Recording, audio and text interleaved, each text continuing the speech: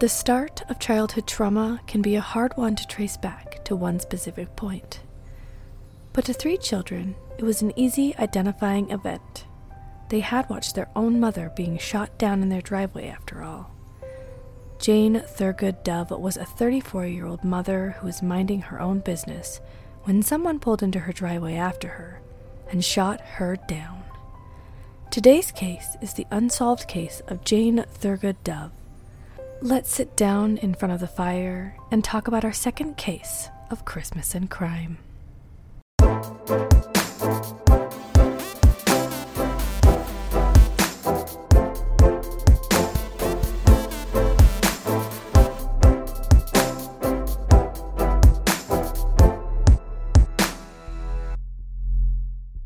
Hey guys, and welcome back to my podcast. I'm your host Lulu, and today's episode is about Jane Thurgood Dove. This is an unsolved case. We have a lot of information about her case, but unfortunately, we've never been able to use that information to catch her murderer, or murderers for that matter. But I wanted to welcome everybody back. This is the second day of Christmas and crime. I missed you guys so much. I know we just talked yesterday, but I'm super excited to have this party with you, to have a week straight where we just get to, talk about crime. It's just going to be so much fun. So welcome back. And let's talk a little bit about Jane Thurgood Dove. Now, Jane, as you know, was a mother, and unfortunately these events start off pretty quick and pretty sudden. The morning of November 6th, 1997, started off very normal for Jane. She started off with dropping her children off at school, and this is where she would follow this with her daily tasks. Once these daily tasks were complete, she decided it was time then to pick her children up. So she drove to their school and picked her 3 children up. One was 11, the middle child was 6, and the youngest was only 3, you guys. They were sitting in the very back seat of her vehicle when Jane pulled into the home's driveway at around 3:40 p.m. that night. Soon after she pulled in, you guys, like I said, things move pretty fast. A metallic blue vehicle pulled outside of her property. At this point, Jane had exited her car and had not retrieved her children. I don't blame her. If somebody pulled up next to me in my driveway and I didn't know who it was, I would have left my children in the vehicle as well. I am a very paranoid person too, and actually when I get back to my house alone with my kids, I usually leave them in the locked car that's running, and I run inside and I make sure nobody is hiding in my house before I even bring the kids inside, because that's, I'm just paranoid like that. So I don't blame her for leaving the kids in the car. It's a very good thing that Jane decided to leave the children in the vehicle, because Jane was approached by a man, an unknown man. This man, the best description we have of him was a short, pot-bellied man who had actually exited out of the passenger seat. The driver of the vehicle remained inside and waited for this man to finish what he was doing and hop back in. Obviously, the description of this man that they have is not the best. I mean, I bet every single one of us knows somebody who is a man who's short and has a pot belly. I mean, it's a very broad description of somebody, unfortunately, but this is the only thing we can go off of. This man proceeded to chase Jane around her vehicle while her children watched. Jane obviously quickly knew that he meant some sort of harm. Instead of running away from the vehicle, though, Jane decided that she was going to stay there and try her best she could to stop this. She did not want to leave her children alone with this man. And so that's why she ran around the car over and over and over. But Jane would end up making a fatal mistake that couldn't really be helped. And honestly, one that you see in a lot of horror movies. And unfortunately for Jane, it was like living a horror movie, you guys. Jane tripped. She tripped and fell. And just like every single horror movie out there, when a character trips, the game is over for them. When she hit the ground, the man chasing her pulled out a very large pistol. While the children watched outside of the window, this man shot their mom repeatedly in the head and torso, killing her. Luckily, this man didn't want anything to do with the children, because after shooting Jane, he ran back into that getaway vehicle with that driver still in the car and sped off, leaving Jane there and leaving the children to watch their mom die. Once the scene was found, they immediately started to hunt for the 2 people involved, because it's very clear there was 2. The one man got out of the passenger seat. We don't have a description, though, of the driver, unfortunately. It didn't take authorities long at all to find this getaway vehicle. This getaway vehicle was found on Farrell Street, but it was torched. This getaway vehicle was set on fire, and the 2 people that were in it had left the scene and ran. They could still pull the plates off this vehicle, though, you guys. So, like, right off the bat, it looked so good for Jane. But unfortunately, when they ran this license plate, this vehicle had been stolen just the night before from Princess Park, Carlton. This was the authorities' first dead end in Jane's case. Their next step was to look at the people around Jane to try and determine any suspects.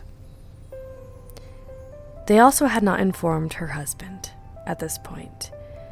Once they had informed Mark, her husband, they also told him that he was going to be treated as a suspect until they could prove otherwise. Some of this was because they had no leads in Jane's case, and some of this was because, honestly, they always start with the families. Most victims that get murdered will usually get killed by people that they know. So starting with her husband was not really out of the ordinary and was honestly kind of common. Mark cooperated the whole time, and they were able to quickly rule him out. Mark had nothing to do with what happened to Jane. But I want to put a little note in here about their investigation. They only really went off of Mark's word when they asked him how his marriage was to Jane. Mark had informed them that him and Jane were in a happy and healthy marriage. And when they looked at their records of Mark, they discovered that Mark was a hard worker with no criminal record at all. On top of that, in April of 2000, he passed a polygraph test that they subjected him to. These are the reasons that they crossed him off the list. But remember, they only went off of what Mark said about their marriage. I'm not saying that Mark could have lied, but because you know me and I'm paranoid and I suspect everybody has something to hide, I kind of wish they would have asked a couple more people in Jane's life about Jane's and Mark's marriage. I don't think personally that Mark had anything to do with it, but I do feel like that is not entirely the best thing to do, to only ask the husband. But yeah, so I did want to note that. While they were investigating, Mark decided to bring some interesting information to the table, which would then in turn lead the authorities to their second suspect. Mark had informed the police that his wife had a friend that was a policeman at the time, and that this friend was literally head over heels for Jane, and not in a cute way, in an obsessive way. They had no proof that Jane had ever fallen for this policeman, but when they pulled him in and questioned him, he said that he was in love with her and he had asked her to leave her husband for him, all while denying having any information or involvement in her murder.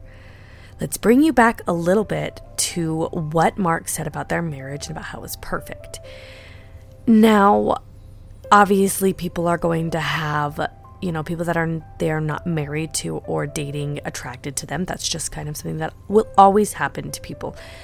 But what if their relationship wasn't as good as it was and Jane was cheating on Mark? Not saying Mark had anything to do with it, but then what if this policeman got mad that Jane wasn't going to leave Mark? Like, there's so many things that could have happened right here. That is really why I wish they would have questioned more people about Jane's and Mark's relationship.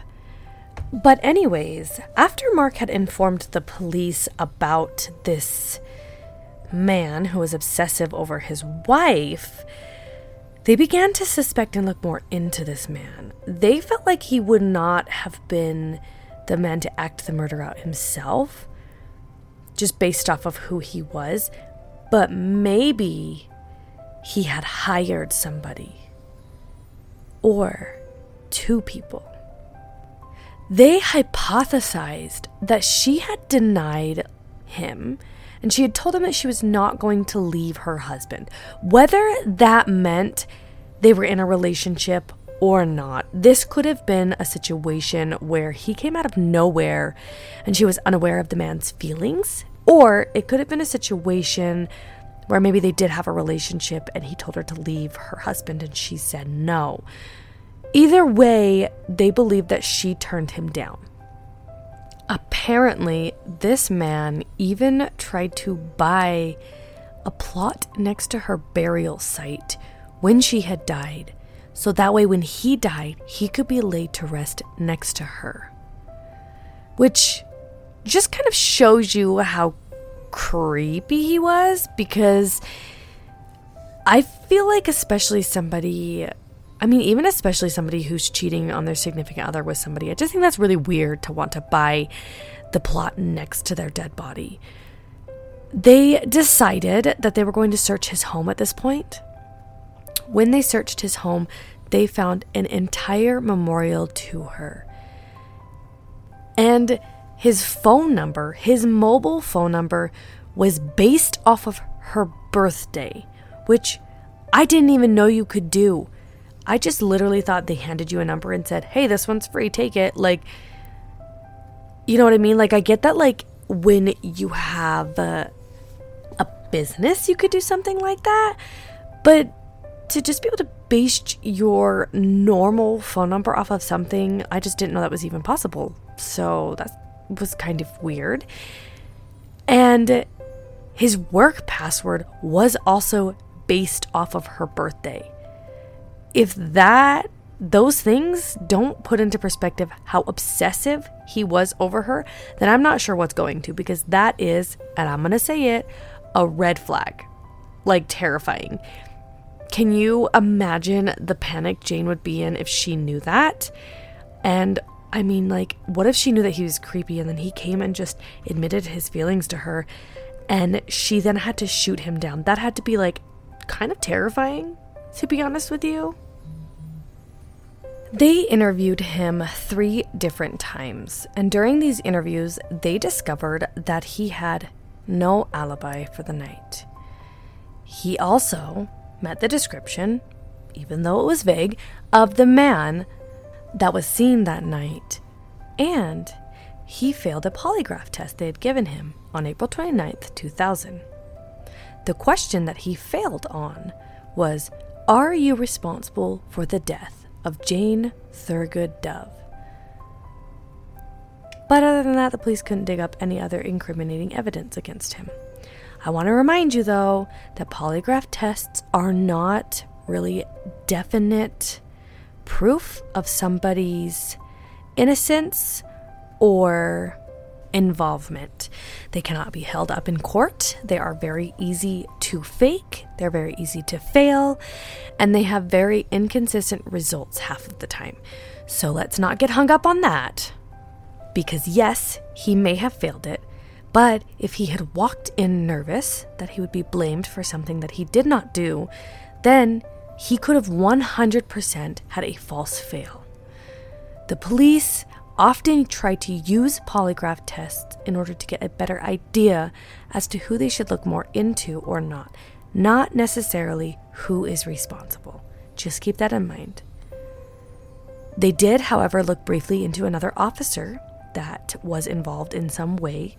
This officer was said to be working in the city and was not the best officer in the force.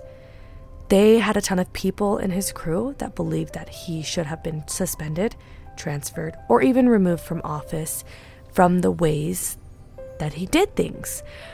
That's all I could find on this officer. I'm not exactly sure what led them to him, or exactly sure what this officer did in order for people to not like him. So I just wanted to leave that there, but let you know that there was another officer.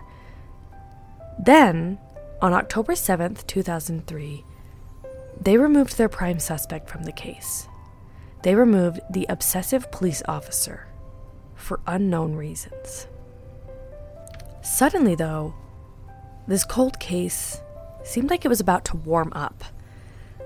The authorities were informed that a group of bikers may know some information about the murder. And when they looked into this lead, it came out that Jane was killed by accident.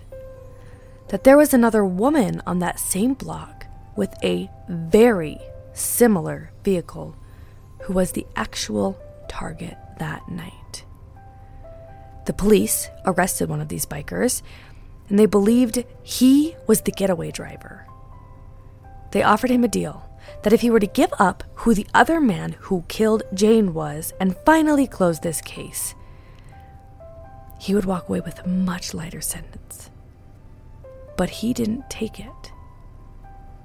And they didn't have enough information to hold anybody accountable. But they now had a feeling that they knew who organized it and who the killer was. They believed that this story had to be the right one. The woman down the street who looked very similar to Jane and had a very similar vehicle was named Carmel Kyprianou. I hope that's how you say her last name.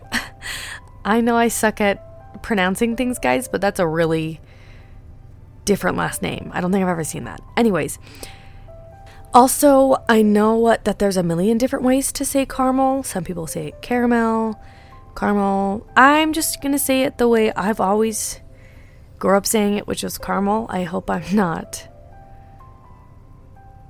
mispronouncing that either. So I apologize if I am. But anyways, Carmel lived about 3 houses down on a different corner of the same street as Jane. Let's give you a little bit of backstory here.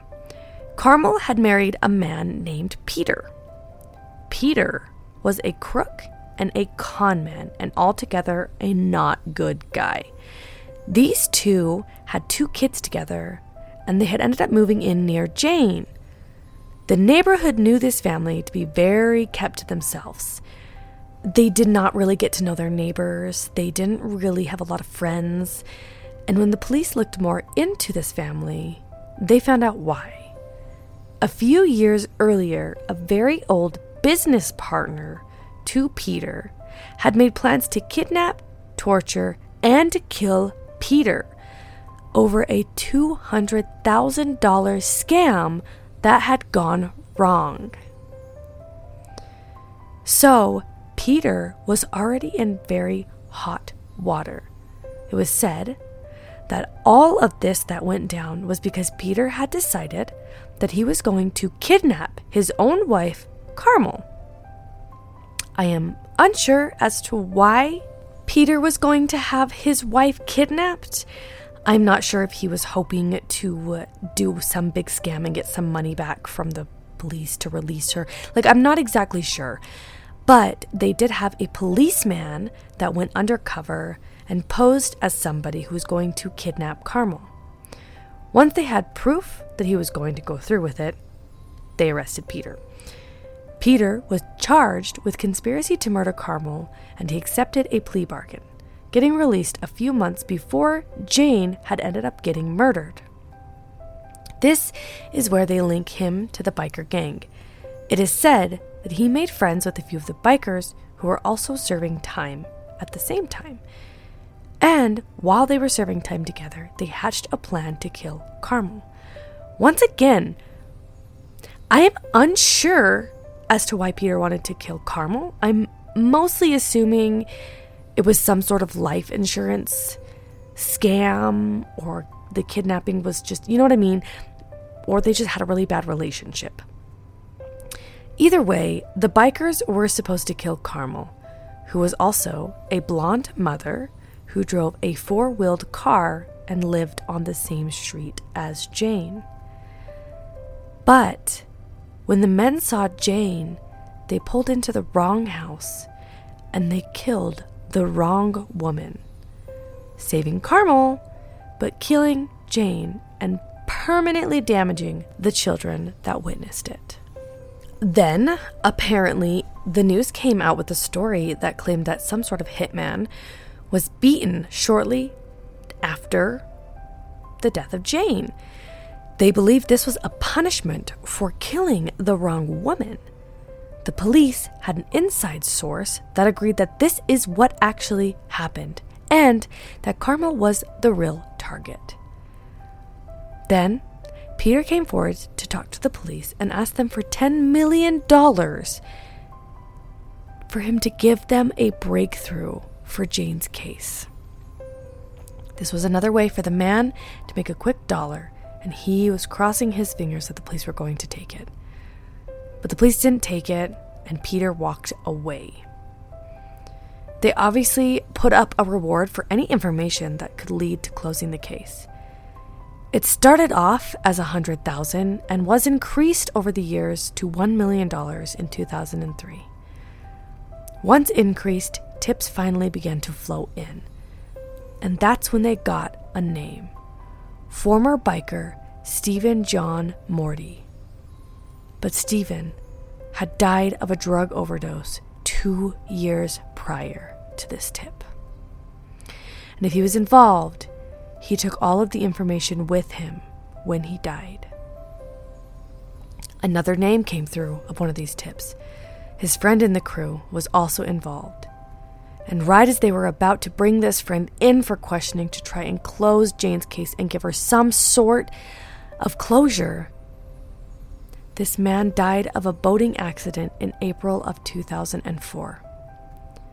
Neither of these men were thought to be the getaway driver, and they still have no idea or leads on who this getaway driver was. This case is still open to this day, and the reward money is still up. But with people quickly dying off in this case, will we ever get answers for Jane? Or do you think her case is just going to continue to catch dust? Jane was just trying to finish a normal day, running errands and taking her kids home from school. Nobody could have guessed that her time would have ended because of a simple trip.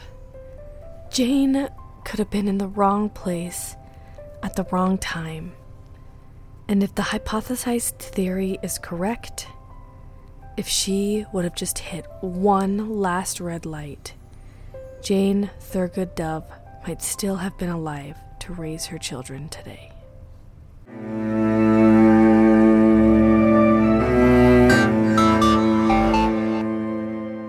There may be false or misleading information throughout this podcast. All facts have been researched to the best of my abilities, but accidents do happen. If this is a story you are interested in knowing more about, I highly recommend doing your own research. Thanks for listening, and I'll see you next time.